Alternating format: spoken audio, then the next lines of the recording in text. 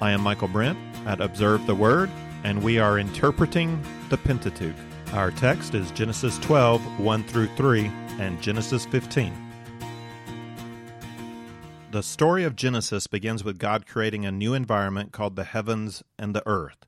He created this environment for humankind, beginning with Adam and Eve as king and queen. God gave them a great commission to rule over the creation, to multiply and fill the creation, and to reflect His image in the creation. And yet, the creation is not primarily about man and woman. It is primarily about the glory of God, the fame of His name. God is the center of all things, from which all good emanates. And the spread of God's glory doesn't exclude people, it includes people. We are invited to celebrate God's goodness with God. We're created to enjoy relationship with Him and participate in the display of His glory. The decision of Adam and Eve to turn away from God and choose their own way resulted in the corruption of both mankind and the creation. We are no longer purely in the image of God. We are now in the corrupted, fallen image of Adam. And from Cain and Abel through the flood to the Tower of Babel, Genesis 4 through 11 reveals the depravity of the human heart. We are a corrupt race in need of salvation. What's the plan? How does God restore a righteous human kingdom on earth with a people dedicated to walking with Him and imaging His glory? We have creation and fall. What's the plan for redemption? Remember in our first lesson, I introduced the kingdom motif as a theme that runs through the whole of the Bible. And there's 6 elements to the motif. Kingdom requires a king, a people, a land, a palace, a covenant, and a mediator. And we could trace the theological development of each of these ideas, each of these elements, through the Pentateuch. I especially want us to keep in mind covenant as the statement of the relationship between the great king and his vassal people. When I talk about covenant, instead of saying that God made a covenant, I'll usually use the terminology God cut covenant. That's the literal translation for the phrase to make a covenant, pretty much any time it occurs in your Old Testament. Covenants were not made in the ancient Near East, they were cut. An animal was killed, and the vassal was required to make a self-imprecatory oath, that is, to bring a curse on himself if he were to break faith with his suzerain. He was saying, let what has been done to this animal be done to me if I break covenant with you, my king. In our day, we tend to just use signatures and a stamp. When you get married, you sign the marriage certificate along with the minister or the civil clerk and a couple of witnesses. That makes the marriage covenant legal. A shotgun wedding would add in the element of the curse. That's when the daddy of the bride stands in the back with a shotgun to make sure the groom goes through with it, and to give him a visible reminder of what's going to come down on him if he breaks faith with daddy's little girl. The dead animal and the shotgun serve the same purpose. Here's an example of a ratification ceremony or cutting of covenant from an ancient Near Eastern suzerain vassal treaty between Ashur-Nirari V of Assyria and Mati-Elu of Arpad. So this is what the tablet says. So after decapitating a lamb, this text was to be read. This head is not the head of a lamb. It is the head of Mati-Elu. It is the head of his sons, his officials, and the people of his land. If Mati-Elu sins against this treaty, so may, just as the head of this spring lamb is torn off and its knuckle placed in its mouth, the head of Mati-Elu be torn off, and his sons. This shoulder is not the shoulder of a spring lamb, it is the shoulder of Mati-Elu. It is the shoulder of his sons, his officials, and the people of this land. If Mati-Elu sins against this treaty, so may, just as the shoulder of this spring lamb is torn out, and the shoulder of Mati-Elu, of his sons, his officials, and the people of his land, be torn out. So you get the picture. The covenant is written out, and now Mati-Elu, the vassal, not the suzerain, but the lower king, has to go through this ceremony where they take a lamb and cut its head off and then rip its leg out and shove the leg in the mouth, and then Mati-Elu is supposed to stand there and say, if I break covenant with you, O great king, then let it be done to me And not just me, but my sons and all my officials, what was done to this lamb. Rip my arms out and stick them in my mouth. That's the symbol. And when that was done, when the sacrifice is made and the oath is taken, now the written covenant is legal. It's been ratified. Now, the great king does not communicate covenant directly to the vassal people. He uses a covenant mediator to do that. There are 6 primary covenant mediators in the Bible, and we call them prophets, but they're a special kind of prophet. Most biblical prophets are not covenant mediators. God does not use them to establish covenant. Most biblical prophets are covenant lawsuit prophets. They bring lawsuit. So Elijah, Elisha, Isaiah, Jeremiah, Amos, Habakkuk, all these guys were calling people back to covenant faithfulness in relationship to the existing covenant. They're not the ones who establish the covenant. That happens only on a rare occasion through a very small number of prophets. Of the 6 covenant mediator prophets in the Bible, we can divide them into 2 categories. There are those through whom God established common grace covenant, that is, covenant with all of humankind, and those through whom God established special grace covenant, that is, covenant with a special group of people. And there are only 2 common grace covenant mediators. Both of them are present in the ground we've already covered from Genesis 1 through 11. So who do you think they are? Who are the 2 covenant mediators through whom God has made covenant with all of humankind? Yeah, if you're thinking of Adam and Noah, you're right. Adam and Noah are our first covenant mediator prophets. Through them, God establishes covenant with everybody. Through them, there is a common grace kingdom.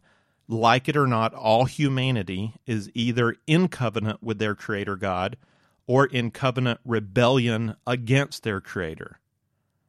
There is a common grace kingdom that includes all people. The next 4 covenant mediators in the Bible are going to bring covenant from God for a special group of people. We can call this special grace kingdom. Do you know who those 4 prophets are? When you think about covenant in the Bible, who do you think of? Who brings covenant?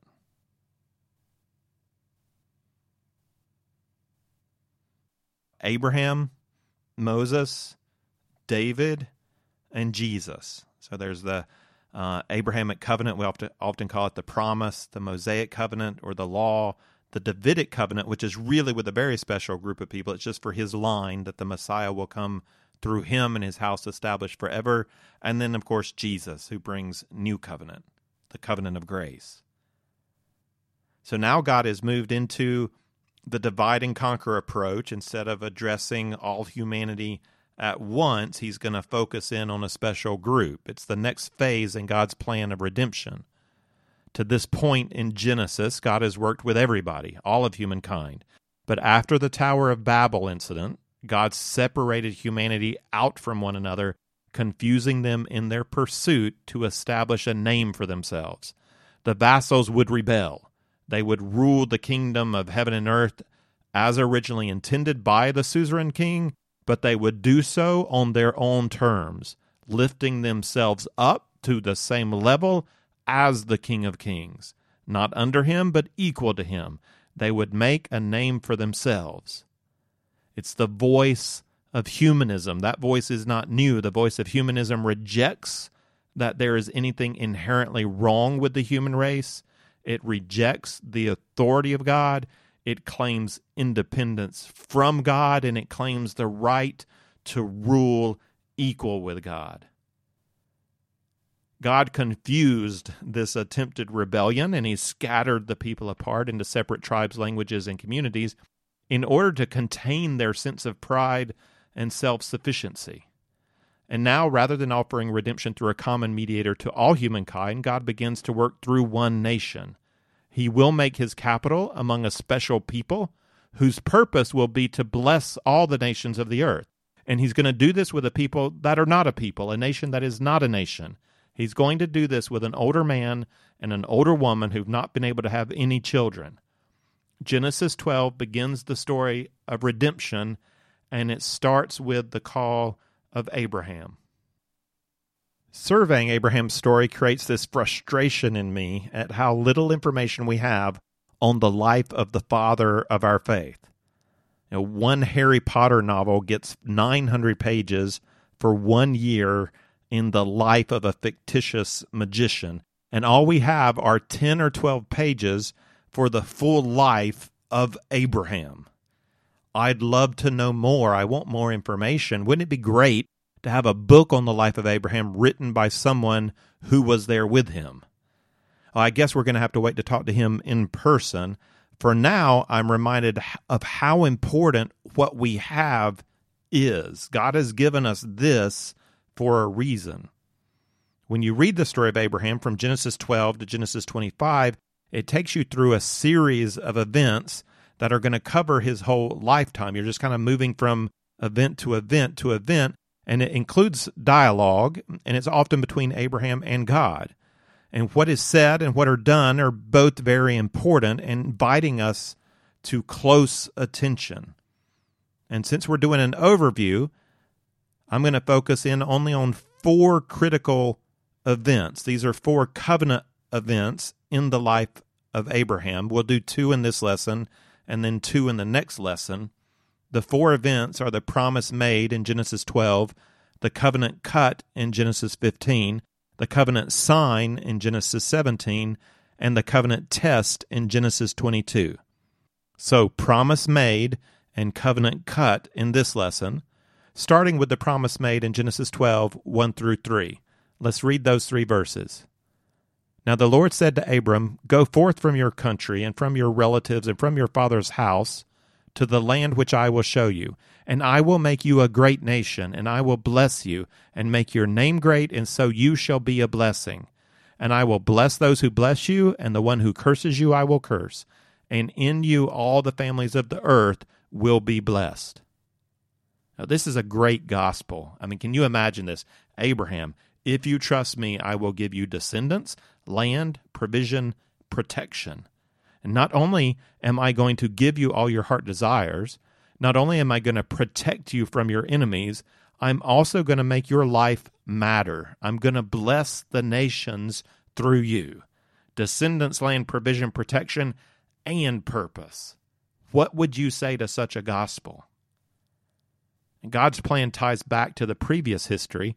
In chapter 11, man reaches up to make a name for himself. Here, God reaches down and lifts Abraham up, telling him, "I will make your name great." God is going to give Abraham a name. His desire is not to keep us pressed down, but to lift us up in relationship with him. We make our name by walking with God, not by breaking away from God. And along with the reference to name, the reference to nations links us back. In chapter 10, we have the table of nations. And so that's all of humankind descended from Noah, either from Ham or Shem or Japheth. These nations are the ones who sought to make a name for themselves, to make themselves like God. And to these sinful people, this is the plan, the descendants of Abraham are going to be a blessing. So through Abraham, the line of Eve lives on.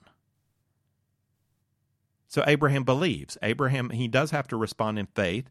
He accepts this gospel, and he sets out to the promised land. The first thing he does is to build an altar and to worship Yahweh. It's a wonderful sign of his commitment to God.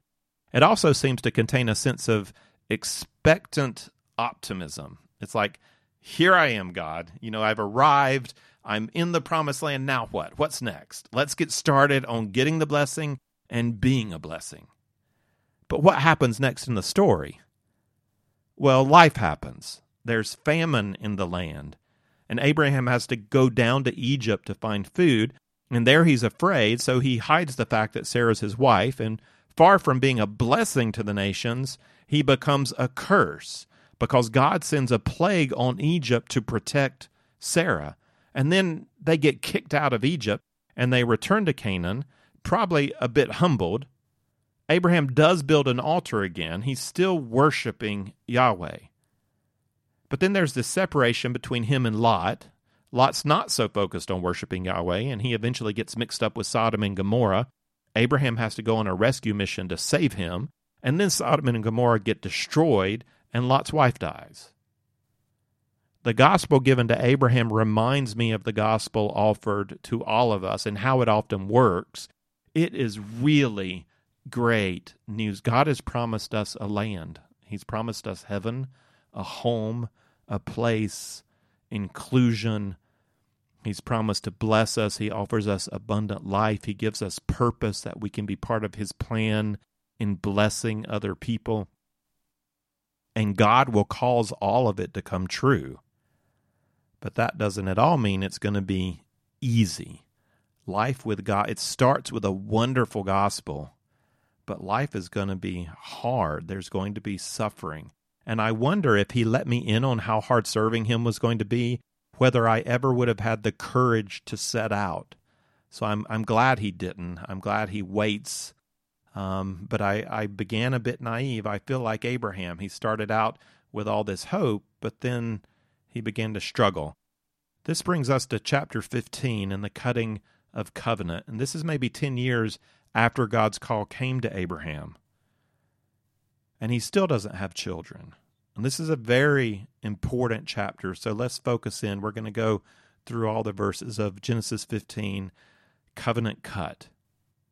There's a pattern to the text. First, God speaks, then Abraham speaks, then God speaks again. Then in the middle of the chapter, we're told Abraham believes. After that, the pattern's repeated. God speaks, Abraham speaks, God speaks. So we'll start with the first half, and we'll start with God speaking. This is verse 1. After these things, the word of the Lord came to Abram in a vision, saying, Do not fear, Abram, I'm a shield to you. Your reward shall be very great. It's a short summary of the promise from Genesis 12, blessing and protection. But when Abraham hears it, he immediately thinks of child. You know, that is the top of his mind. That's the number one blessing that he's waiting on. And now we're going to read Abraham's response and consider whether this sounds like faith to you. Does it sound like Abraham is trusting God? And this is verses 2 to 3. Abram said, O Lord God, what will you give me since I'm childless, and the heir of my house is Eliezer of Damascus? And Abram said, Since you've given no offspring to me, one born in my house is my heir. Does that sound like faith to you? When I ask this question in class, I get both responses. I get yes, I get no. It's difficult to tell the state of Abraham's faith at this point. It doesn't sound like he's trusting God for descendants if he expects to have to adopt his servant as his heir. But you could imagine that Abraham's complaint is a pleading to God for the how. How, God? I want to believe you, God. I want to believe you're going to do this, but how? You gave a promise, but my life reality is not matching up with the promise. You know, when this happens to us, when we think we know how things should go, we have expectations, and they don't go that way, it can really throw us off. It disorients us. You know, how do I bring these two things together? How do I bring my expectations of God and God's promises together with the mess or the reality of life? You know, Abraham could say to God, you said I'd have a child, but it's been 10 years. My wife is old and barren. How, Lord? I don't get it. It's not happening. What's going on? And at this point of disorientation, when our expectations don't match reality, unbelief shuts God off. Unbelief becomes bitter and it turns from God. Belief in the same situation cries out to God.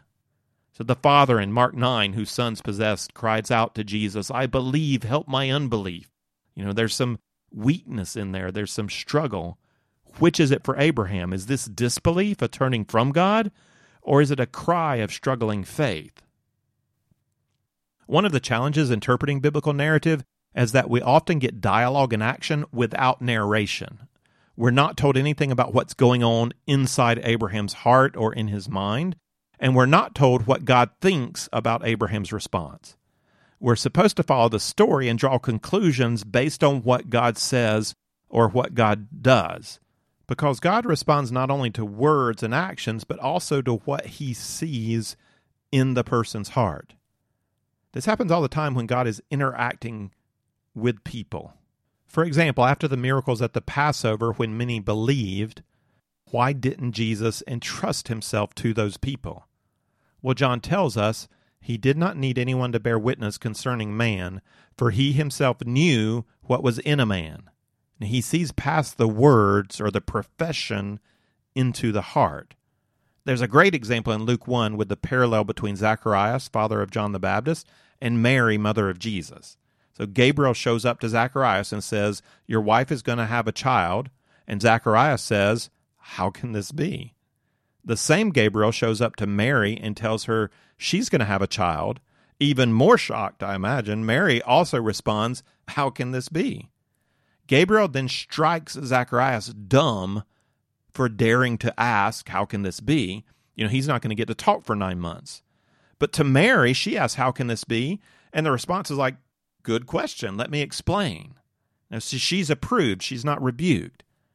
You can be sure that Luke is not unaware of the situational irony he's just put together in the narrative side by side. He includes both stories in the same chapter, and we're supposed to notice the similarity and then that difference. We're supposed to conclude that the difference between Zacharias and Mary is not their words, it's their heart. I believe it's a way of pointing out the faith of Mary. So how's God going to respond to Abraham? With rebuke or with explanation? Well, let's read what God says. This is in verses 4 and 5. Then behold, the word of the Lord came to him, saying, this man will not be your heir, but one who will come forth from your own body, he shall be your heir. And he took him outside and said, now look towards the heavens and count the stars, if you're able to count them. And he said to him, so shall your descendants be. I love this. It's like God's putting his arm around Abraham, and he leads him outside, and he says, look up into that sky. You see those stars? So shall your descendants be. It's not really an explanation, is it? And this is also classic God. God doesn't tell Abraham how it's going to be or when it's going to be. He's not really answering the question that's posed. Abraham wants the details, but he's not getting the details. God is just saying, trust me, it's going to work out as I say it will. It's not an explanation, it's an illustration, and it's encouragement to help Abraham keep going, to keep trusting. So how then does Abraham respond? Verse 6, then he believed in the Lord, and he reckoned it to him as righteousness. If we're not sure about the state of Abraham's heart in verse 2, we are now. So Abraham believes, and that faith is counted to Abraham as righteousness. Abraham does not do any righteousness. He simply trusts in the promise of God, and because of that trust, God declares Abraham righteous. This promise is about having a child, but not only about having a child. It's about having a child through whom the nations will be blessed. This is God's plan for the nations. And we don't know how clear all of that was to Abraham. We do know he is being asked to trust God's plan of salvation. He's being asked to trust in the promise, and he does, and it's reckoned to him as righteousness. Now, in the rest of the chapter, we're going to get the pattern repeated. God speaks, Abraham speaks, God speaks again. So verse 7, God speaks, and he said to him, I'm the Lord who brought you out of Ur of the Chaldeans to give you this land to possess it. This is that next main blessing given to Abraham in the promise of Genesis 12. So not only are you going to have descendants, you're also going to get land. Consider Abram's response. Again, does this sound like faith? Verse 8. He said, O Lord God, how may I know that I will possess it? Yes or no, is that faith? It sounds the same, which is really kind of strange because we just had this clear affirmation of faith in verse 6. So we expect Abraham to be good with the plan. But it's so human. No matter how real our faith is, we have doubts, we have struggles, we want to know how. And that's the question Abraham seems to be asking again. He looks around him, and all he sees are Hittites and Amorites and Canaanites, and they have land. They have the towns and the vineyards. What does Abraham have? Nothing. Well, he's got a lot of possessions. He has no land. He's moving from well to water his flocks, and at the end of his life, He's going to have to barter with a Hittite to buy a place to bury Sarah. So Abraham again is asking, how? I don't see it, God. How? When?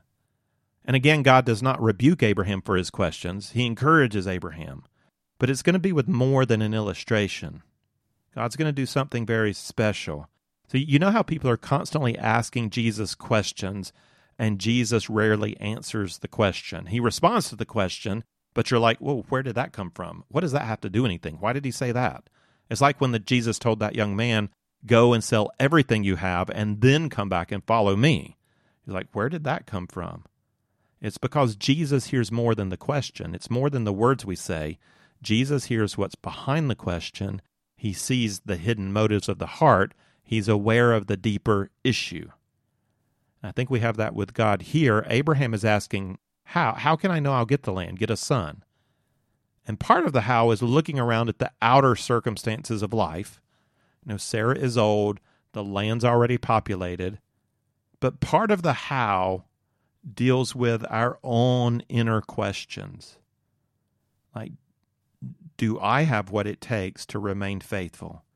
You know, how can I know that I'm going to live up, that I'll be approved? I hear your promise, God, but what about me? How can I know that I'm going to remain faithful in order to have the son, in order to inherit the land? How do I know I'm going to make the right decisions or do your will? And again, I don't know how much of that was clear to Abraham. You kind of on the top level of his mind and his thinking. It is deep in the reality of the human heart, our insecurities of who we are. You know, what if I don't have true faith? What if I can't keep this up? What if I mess it up? I've already got strikes against me. You know, nobody really knows how messed up I am. What if the mask drops? What if I cross the line and it becomes public? You know, have you ever felt that? What if I get uncovered? What if I have to stand naked and ashamed? In answering Abraham's how question, God is he's going to let him know what's going to happen to the inhabitants of the land. God is going to solve the outward circumstances. But this answer goes so much deeper to addressing the self-doubts, the weakness, the sin that's implicit in Abraham's question. This is God speaking again, and this is really going to be most of the chapter. It's verses 9 through 21. Let's deal with it in two parts. So first, verses 9 through 16. This is the part that would have been quite clear to the ancient Near Eastern reader. They're going to know what's going on. So 9 to 16. So he said to him, bring me a 3-year-old heifer and a 3-year-old female goat and a 3-year-old ram and a turtle dove and a young pigeon. Then he brought all these to him and cut them in two and laid each half opposite to the other. But he didn't cut the birds. The birds of prey came down upon the carcasses, and Abram drove them away. Now when the sun was going down, a deep sleep fell on Abram.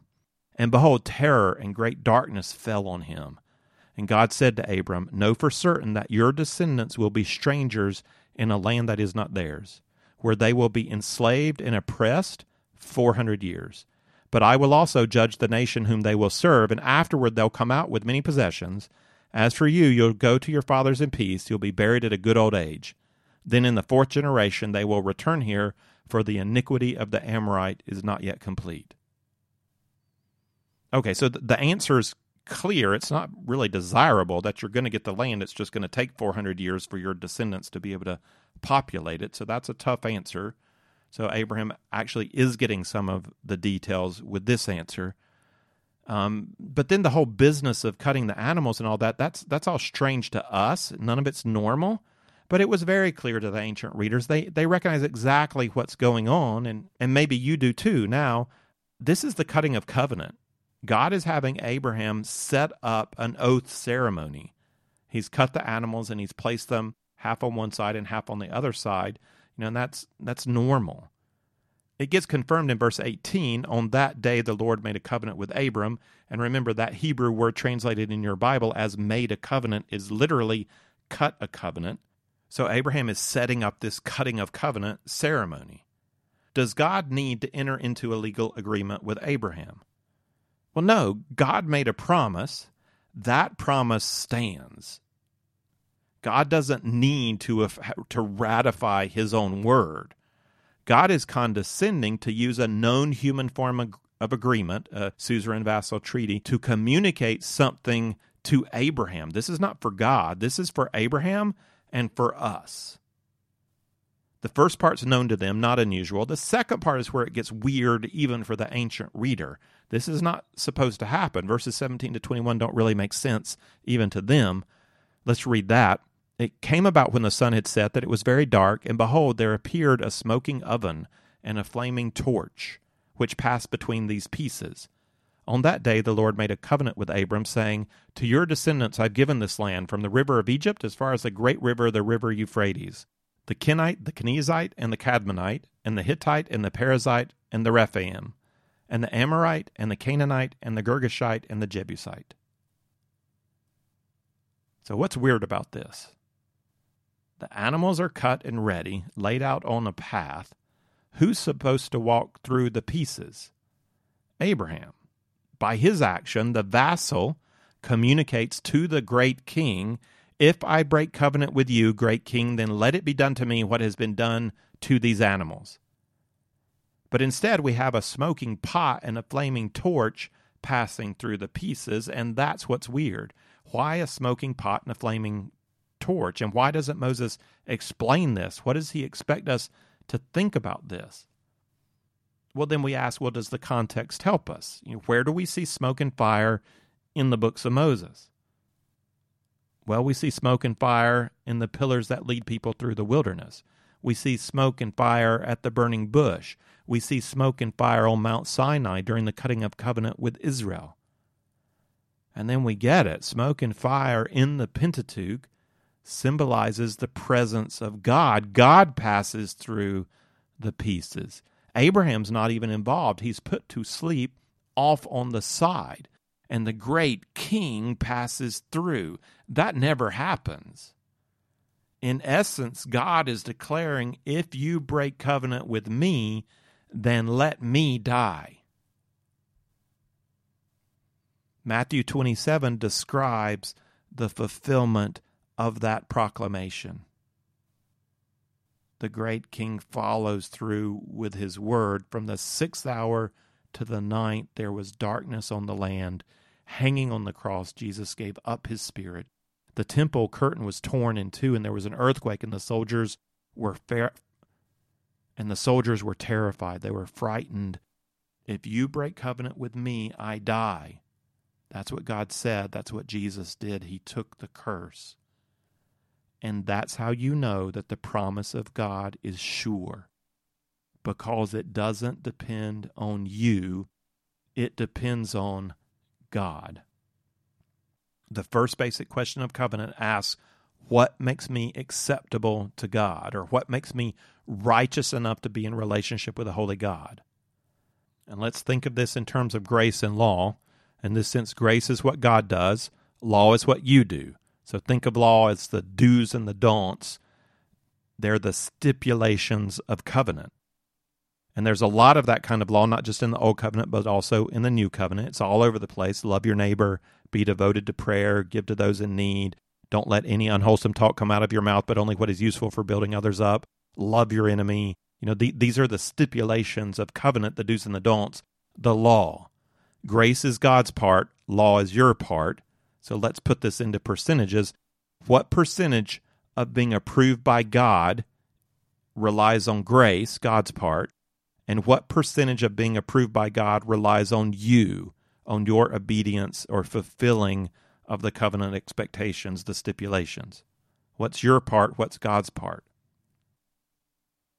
I'm speaking at a youth conference this week, and I asked the question to this group of Christian teenagers, and they gave me a lot of possibilities. So they gave me 50-50, 50% grace, 50% law. They gave me 99% versus 1%, 100%, 0%, 90%, 10%. So which is it? What's the answer for Abraham? How much was him and how much was God? Well, we go back up to verse 6. Then he believed in the Lord, and he reckoned it to him as righteousness. What was Abraham doing during the cutting of covenant? Nothing. He was in a deep sleep, as passive as a person can be without being dead. The righteousness you need to make you acceptable to God is not something you can do. It is only something you can receive. It is passive to you. It's active to God. The answer is 100% grace, 0% law. You cannot contribute to making yourself acceptable to God. Either you are completely by the grace of Christ, or something depends on you. Just that 1%. We'll just go 99 and 1. That depends on you. You're going to mess that up. You're going to ruin the 1% by your thoughts, by your words, by your deeds. You will not keep covenant with God. And Paul nails this home in his letter to the Romans, and I'm not going to go all through that right now. I'll refer you to the Observe the Word podcast on Romans if you want to get a more thorough argument of our righteousness by grace through faith, that it's 100% grace, 0% law. Thoroughly covered there. If you just want to jump into the main point, you can go to Romans 3:21-30, or also Romans 4, which is where Paul spends a whole chapter explaining this verse, Genesis 15:6, as the precedent. Abraham is the precedent for the new covenant assertion that justification is by grace alone, through faith alone. It cannot be part grace and part works. It is either all grace or it is not grace. As Paul says in Romans 11:6, if it is by grace, it is no longer on the basis of works. Otherwise, grace is no longer grace. Looking back over Genesis 15, I love how the literary structure of the story emphasizes truth about faith and grace. Faith is the human part of being made acceptable before God. So if we say there's anything you have to do, it's you have to receive the gift. Faith is necessary. We must trust God and receive his plan of salvation. That's clear. It's right in the center of the text. Abraham believed and was declared righteous. Yet on either side of Genesis 15:6, we see that Abraham's faith doesn't look that impressive. It looks very human. The strength of the passage is not in the faith of man, but in the grace of God. God's grace comes at the end of the story and anchors the whole. So imagine two guys dared to go out onto an icy lake, and one maybe jumps off a pier onto the ice with great confidence, and the other one, he gets out there, but he crawls out with fear and trepidation. Either way, both guys have succeeded in expressing their trust that the ice is going to hold them up. They're putting their faith in the ice. But if that ice is only a couple of inches thick, confident faith versus weak faith just doesn't matter. Both guys are going through. What matters is not the strength of their faith. What matters is the strength of the ice. When you jump into God's arms, the question is not how confidently did you get there. The question is, how strong are those arms? How committed is God to his own promise? And he is this committed. But God demonstrates his own love towards us in this, that while we were yet sinners, Christ died for us. God has declared, come to me and believe, you are safe. I have declared that if you break covenant with me, I will die. You are safe in my promise. If you would like the text of this lesson with some reflection questions, or if you'd like to see overview charts that go along with our study of the Pentateuch, then check out the resource page at observetheword.com.